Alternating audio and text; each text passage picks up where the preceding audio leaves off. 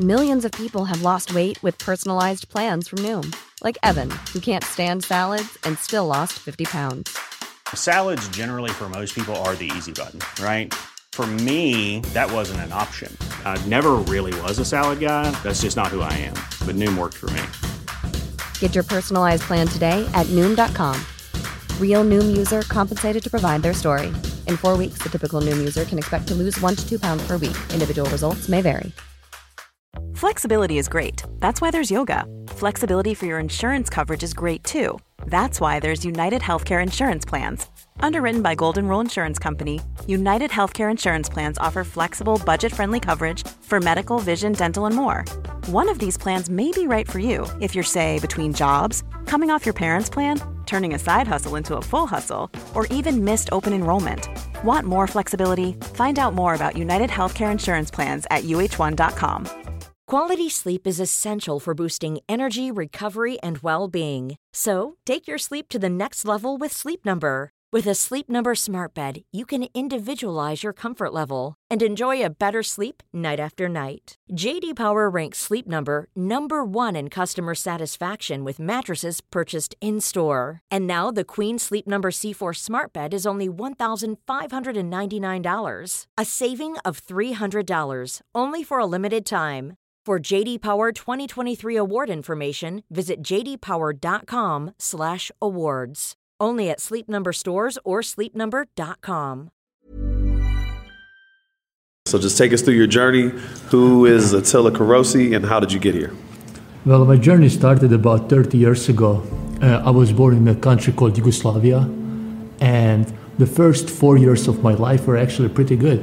My dad had a VHS business and he was very much into art. And as a result, he made me watch all the Luis Buñuel movies, all the Akira Kurosawa movies. And it's a high classics. And when you watch those movies and you're 4 years old, you have no idea what's going on. But somehow, I was really attracted to it and it really got into my subconsciousness. Like I felt that emotion, Yeah. And I was watching everything I was consuming. So the first 4 or 5 years of my life were really good. And then out of nowhere, like a great long-lasting war struck my country. So pretty much since I was 4 until like my teenage years, I grew up in a war and in a war-torn country. I really found salvation in watching movies as I was growing up, And when I was in my late teenage years, that is when I realized that this is my calling. I want to make movies. So I was so excited about this newly found vision, not newly found vision because I was always influenced by movies, but it was so crystal clear in my mind that one day I declared to my parents, Mom, Dad, I'm gonna make movies. And they look at me and they was like, what you talking about, son? Why don't you be a doctor or a police officer or whatever? Don't talk about filmmaking, it's crazy. Sure.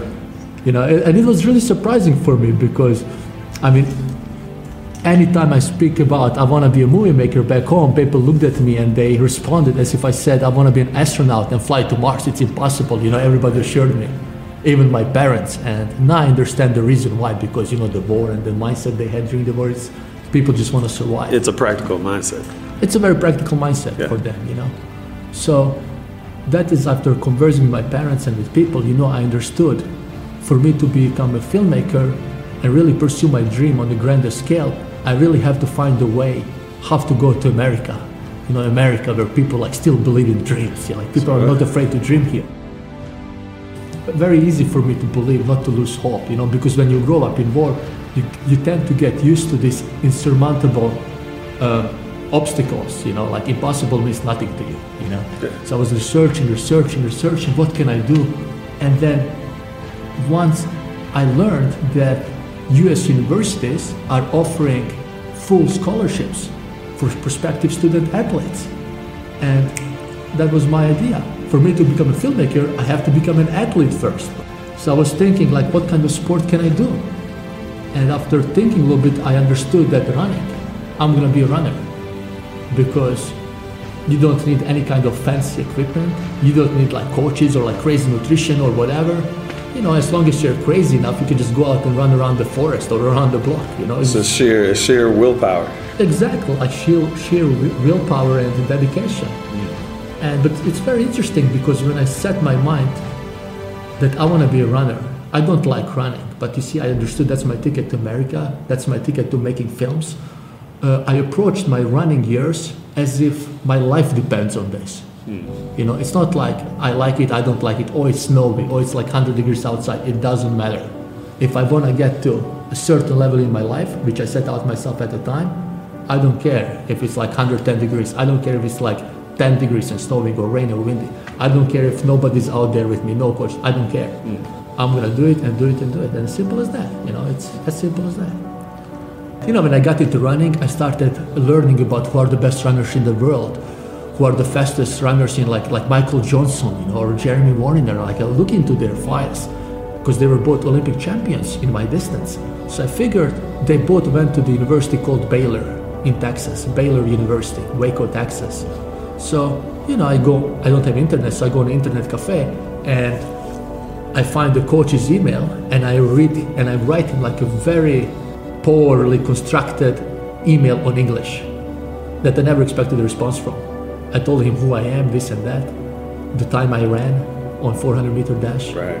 And he responded to me, and I have this email with me right now. He responded. It's amazing. It's amazing. And he said, you know, I think you have a potential. I think you ran pretty fast times, considering you've been just running for like 6 or 7 months. And we would like to have you here in Baylor, but we just don't have enough scholarship for this year anymore. So if you want to wait another year, we can put you in a full ride. But like my desire was such that I don't really want to spend much time at home. I really want to get out. So it's very important for me to get a full scholarship and to get to America as soon as possible. And when I told him this, his answer was like, well, unfortunately, we cannot have you here then if you cannot wait another year. But if you would like us, I can put you in touch with another universities in America who are having the same running program or we have connections to, like affiliated with. Sure. And this was really out of blue when a coach from the University of Tulsa, it's a school in Oklahoma, Division I school in Oklahoma, they reached the Golden Hurricanes. He reached out to me, you know, and I was like so surprised. And he was like ready to offer me full scholarship. He just said, I talked with the head coach of Baylor. He told me to give you a full ride. Simple as that. That was it. I have the email. It's crazy. You know, and I had lots of headwind when I was a runner. Like I had lots of obstacles to conquer, you know. It was like those 12 months I dedicated to running back home. It was an emotional roller coaster for me, you know.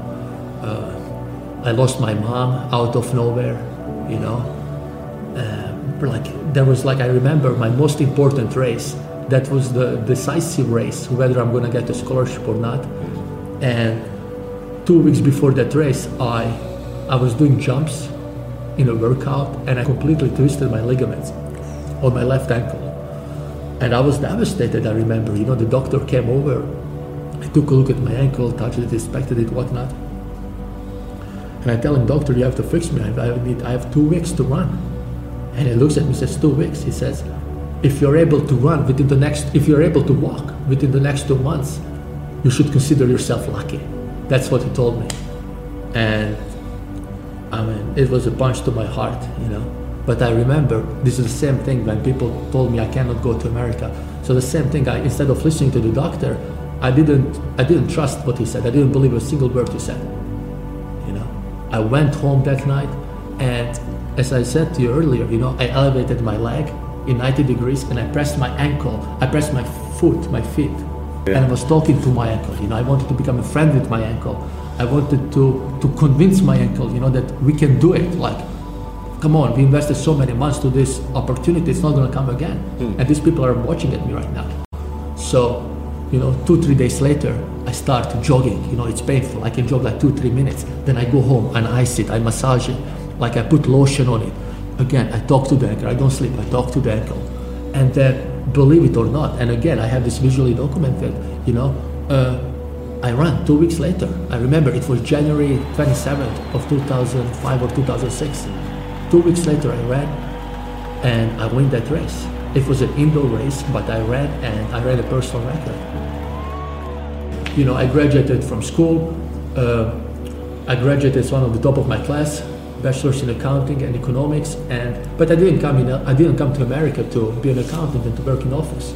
But I was like, you know, I didn't come here to do that. I came here to do movies. And then I was like, that's just like that. One day after my graduation, I graduated May 11th, 2011, and May 12th I was in LA. I just came to LA the next day. And I didn't know anybody in LA. Like I find a girl, still I was in Tulsa, I find a girl on Craigslist, and I was like, she was looking for a roommate in Hollywood. I was like, I would like to move in with you. So she was like, okay, I can reserve you the apartment. It's one thing when I told back home to people that I want to make movies and they didn't believe it. They didn't believe it's possible. But I was really surprised because when I came to LA and I said to people, Tori, I want to make a movie. Let's make a movie, guys. Everybody was excited. I was like, let's do it. It's a good idea. But then the next day they came back to me and they asked me, well, how much money do you have? Who's your father? What kind of connections do you have? And when I said I don't have any of those, I just came to LA and nobody. They were like, forget it. Don't even bother. You're not going to make a movie. Because some people I remember some people went even as far as stating that making a movie, it's like one of the hardest and toughest things to do. Like they tell me sometimes even people like Brad Pitt can't make their own movie the way they want to because like so much things going on into making a single movie. It was surprising because I always thought in America people love to dream big and they execute on their dreams. But I was a little bit surprised, I have to tell you that, And I noticed that everybody in Starbucks or everybody, like people write on their screenplays, people talk big, people talk they know like everybody, people talk they're like so driven and so hardworking, and people talk like they know they have connections everywhere. But at the end of the day, when it's time to execute, when it's time to show that actually what you have and what you know and what you can do, unfortunately, maybe I just had bad luck, but most of the people I came across, they don't do nothing, they just talk. And this was a very big and great learning experience for me. Yeah. And that is when I decided, Tori, I don't want to be one of those people who talk. I don't.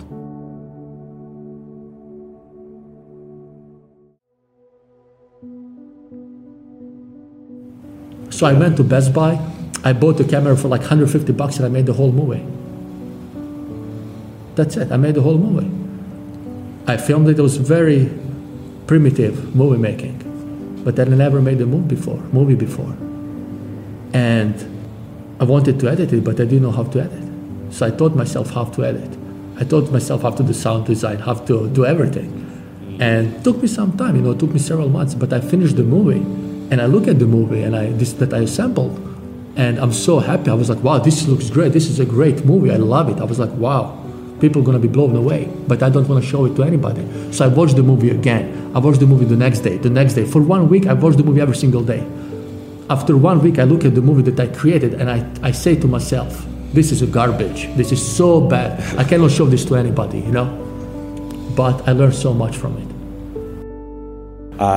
Just since you have such an inspiring story, what are 3 key pieces of advice you would give other people who currently have like a big dream and haven't gotten there yet or haven't started tackling it? Like, what would your 3 keys be to getting on that journey? Reasons beyond understanding. I was born in a war. I'm gonna turn that into my biggest advantage. I learned that everything in life is about perspectives. If war was given to me, cool, I'll make the best out of it. So I learned that the human mind, that each one of our brain is built to do wonders. Everything else is just an excuse, if you think about it. Number one thing, I think, is a vision. You have to have a clear vision. If I don't have a clear vision that I want to make a movie or what kind of movie I want to make, I'm not going to have the power to learn, to run with torn ligaments. I'm not going to have the courage to go in that neighborhood. I'm not going to have the courage to come to America by myself with no English. So vision is what helped me a lot. Vision. Yeah. The second thing I would say is self-expression. Know what you want to do, but it's not enough to know what you want to do. Know it in as much details as possible, because the deeper you can dig down, deep in your soul, and figure out who you are as a person, what are your strengths, what are your disadvantages, weaknesses, everything. The more you know about it, the more when you communicate to another person, they're going to see you more clearer who are you as a person. So sometimes the words, they are not important, but they see you. As I said earlier, sometimes these people don't understand what I'm saying, but they see the energy and they want to be part of it. And as for the third thing, I would say just keep going, just don't give up. You can't give up. And I know it sounds very easy and cheesy and everything. You know, everybody says, don't give up. And everybody says, you know, I'm never going to give up. It sounds so easy, but it's so hard to do. You know? Yeah. So have a vision, number one. Know who you are, number two. And just keep going. Just keep going, because life is so short. You know, you're going to be like 50, 60 years old, and you don't want to be one of those people like you're 60 years old and then you're regretting all your missed opportunities. You know, just keep going.